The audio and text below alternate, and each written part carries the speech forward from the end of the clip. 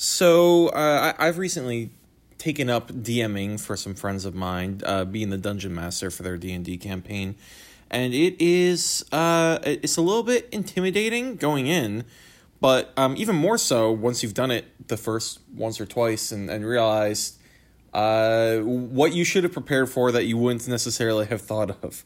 Now, I expect that this is likely to be different for every person, but for me at least, one of my greatest challenges getting started was creating NPCs.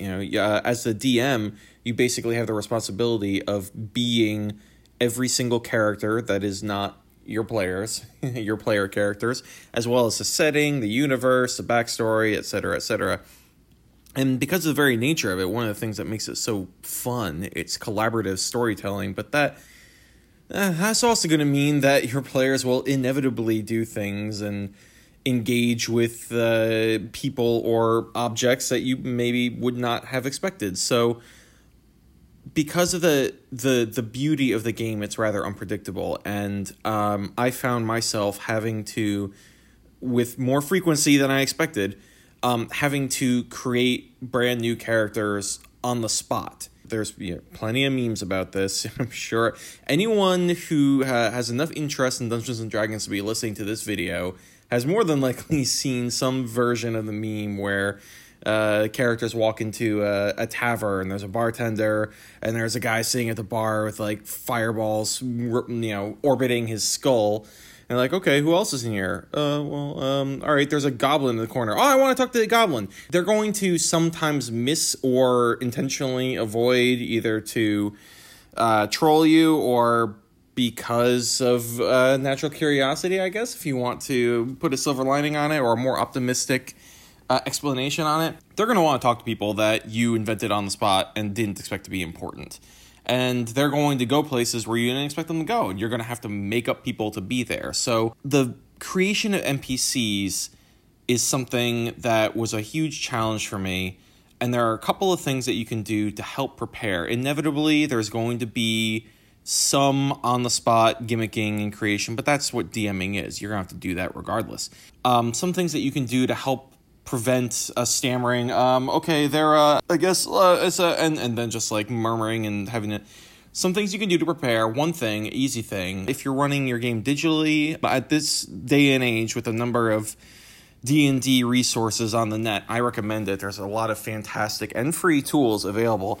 But if you're running your game digitally, pull up a random name generator and preview it first, because I've done that on the spot and was surprised, I guess, because I've only lived my own experience, surprised to find that not all random name generators are designed for fantasy role-playing. Actually, a lot of the more popular ones are for picking baby names, I think. I'm not really sure why they exist, but, find one that you like.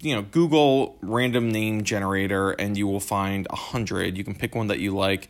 Some of the fantasy ones are actually bad because the names that they offer are ridiculous and nobody will remember them. I don't know if anyone listening to this saw the Warcraft movie that came out. I walked out of that movie with some friends and I was like, all right, it was, okay. I think I knew enough about Warcraft. I'm nerd enough to enjoy seeing some of the things I'd imagine my own head played out with real live actors and actresses. I wasn't crazy about it, but I was like, that's fine. My friend turned to me, who hadn't played Warcraft, and just said, name one character from that movie. I was like, oh, actually. Because they all have fantasy-ass names. Every single one of them was like Krogthalon the Slaminator or whatever. So beware of specifically designed for fantasy random name generators. Preview them first and see if these names are going to be things that people can remember. That's a good tip, just whether you're using a random name generator or not. If every single character you create for your players is named Jaxalathrope, they're not going to remember that. You think a crazy name would be memorable, but if all of your characters are like that, it's going to get really hard. So find, your balance between memorable and exotic, and, that's going to match up maybe to species. I'm not saying don't use crazy names ever. Fit it into your world, into your backstory. Give it a little bit of thought ahead of time. And I mean that as like a more general thought than what you've probably done already if you're planning to DM or you're experienced DM, and creating characters that you expect them to meet. Remember, this is about the NPCs that they're going to call into existence on the spot by wandering into a place that you didn't expect them to go. So random name generators, those are very helpful. It doesn't hurt to have a few kind of like template NPCs that exist ahead of time. And I don't mean, the stats.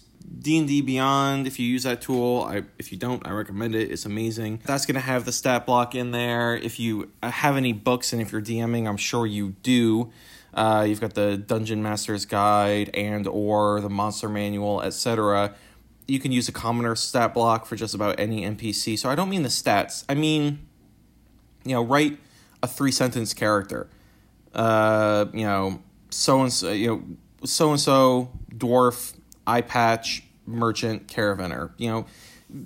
Give it a little bit more than what I did just now, but come up with a sheet of paper, some notes, or a document that you can have open in another tab or another window, where if they do go somewhere and you need to call someone into existence, you can pick off the sheet pretty easily.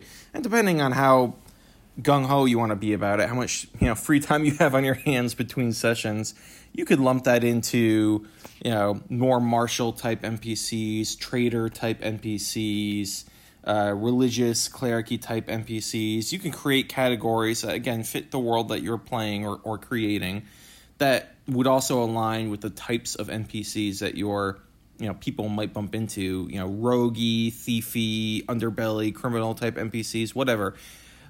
I don't even do that.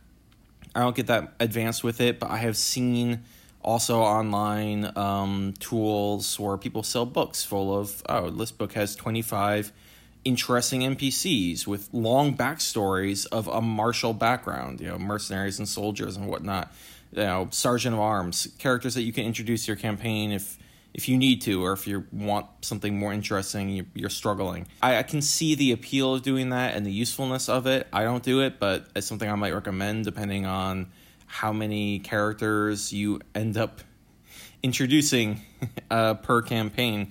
Another thing, think about what these characters look like. And I don't mean necessarily species, height, and hair color and what they're wearing.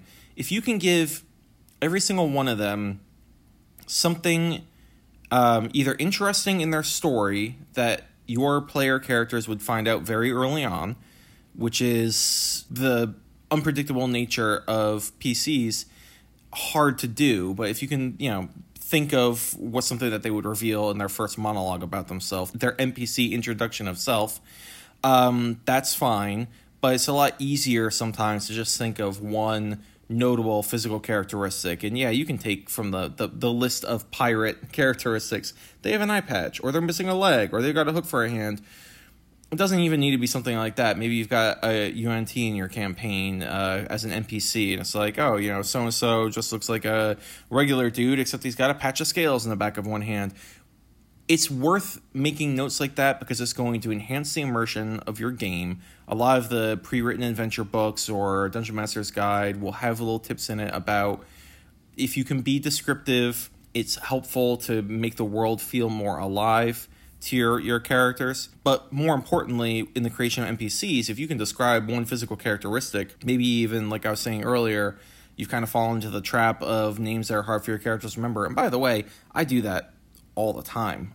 Create named characters and or named NPCs, and none of my characters can remember what the hell they're called, but they'll be like, the bartender with the peg leg. That's going to help a lot. If people tend to remember because they're trying to imagine in their mind what you're describing to them out loud, right? So if you give them just one thing to fixate on, I think physical attributes are super easy because that's what people are just going to notice right away when they're talking to someone for the first time, some obvious physical attribute. But it could also be some part of their story. The bartender whose horse died the morning that we met him. Maybe something that would be noticeable immediately. Maybe they walk up to the bartender and he's wiping a tear away. That's weird. That's noticeable. That's memorable. And so they'll probably ask him about it. Even if they don't, you'll be able to remember him. This is a tool for you too, because you're going to have to end up creating a lot of different characters, a lot of different, NPCs and characters. non-player characters, and well, I guess for the DM, all non-player characters are your characters, right? Because you're playing them. So, but I think those two tips, random name generator to help when you're put on the spot, and physical attribute or like an immediately noticeable backstory element that is going to fix someone into the minds of your player characters that need to remember later on who they were talking to, or who is in that room, or why they care about a certain place, or why they're doing what they're doing. Oh shit, that's right, we got hired by, the merchant with the peg leg, whatever the case may be. So those are some quick tips. Oh, and I forgot the third one because I don't use it as much as I probably should. But, creating some NPCs ahead of time. If you're doing a pre-written adventure, a lot of the important NPCs are already going to exist. They'll usually give you a few more that you don't even need. So that's super helpful, and realizing how helpful that is. I've run some adventures out of books. I think I would also recommend, especially if you're doing a homebrew campaign, to create a few, just like a little bank of NPCs that you can call into existence as you need them. And they don't need to be super elaborate. Give them a name, give them a 3-sentence backstory, include in that backstory something noticeable immediately off the bat, something for your characters to hook on. So, yeah, there's my general advice. If you want more sort of DM tips and tricks, the point of recording this video, I'm pretty new to it.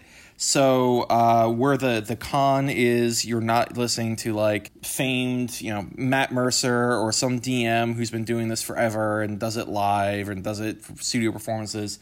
You're not listening to professional Dungeon Master, but you are listening to someone who just started to get into it for 5th edition, has run, or is currently running, rather, a couple of campaigns, and these are all the things that are happening to me.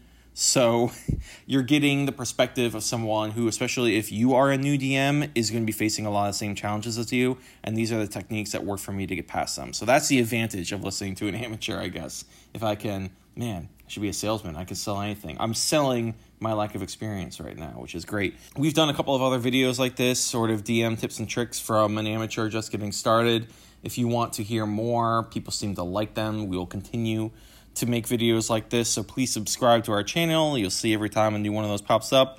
We do a couple of other goofy things too, which you may or may not enjoy. But if you liked this, more things like this will continue to be created. So I encourage you to subscribe, and I hope you find this really useful. I'm a huge advocate for more people DMing because it is a challenge to the proliferation of Dungeons & Dragons, which I consider to be an amazing game, that they need a narrator, referee, world creator in order to function. And that's something that a lot of other games don't need. A board game has a board. A video game, is an existing piece of software or hardware.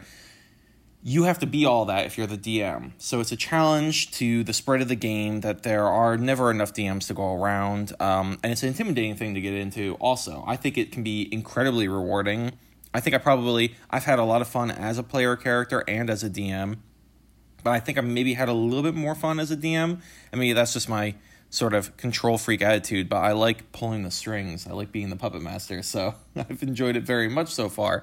If we could get beyond the intimidation of, oh no, I can't do this unless I buy 6 books and memorize them, which is not true, by the way, but the intimidation of running a world for people and feeling like the weight is on your shoulders to make it an enjoyable experience. I think having other people, other peers, in your community of nerd games, or even if you don't know them personally, you're just watching a YouTube video like this, I think having that kind of support system out there makes it a little bit more accessible. It makes it a little bit less scary to become a DM. It increases the number of DMs in the world. It increases the number of Dungeons & Dragons players in the world, which is a great thing. It's a great social experience. So hopefully you like this. We're going to make more like it. And I encourage you to subscribe, and thank you.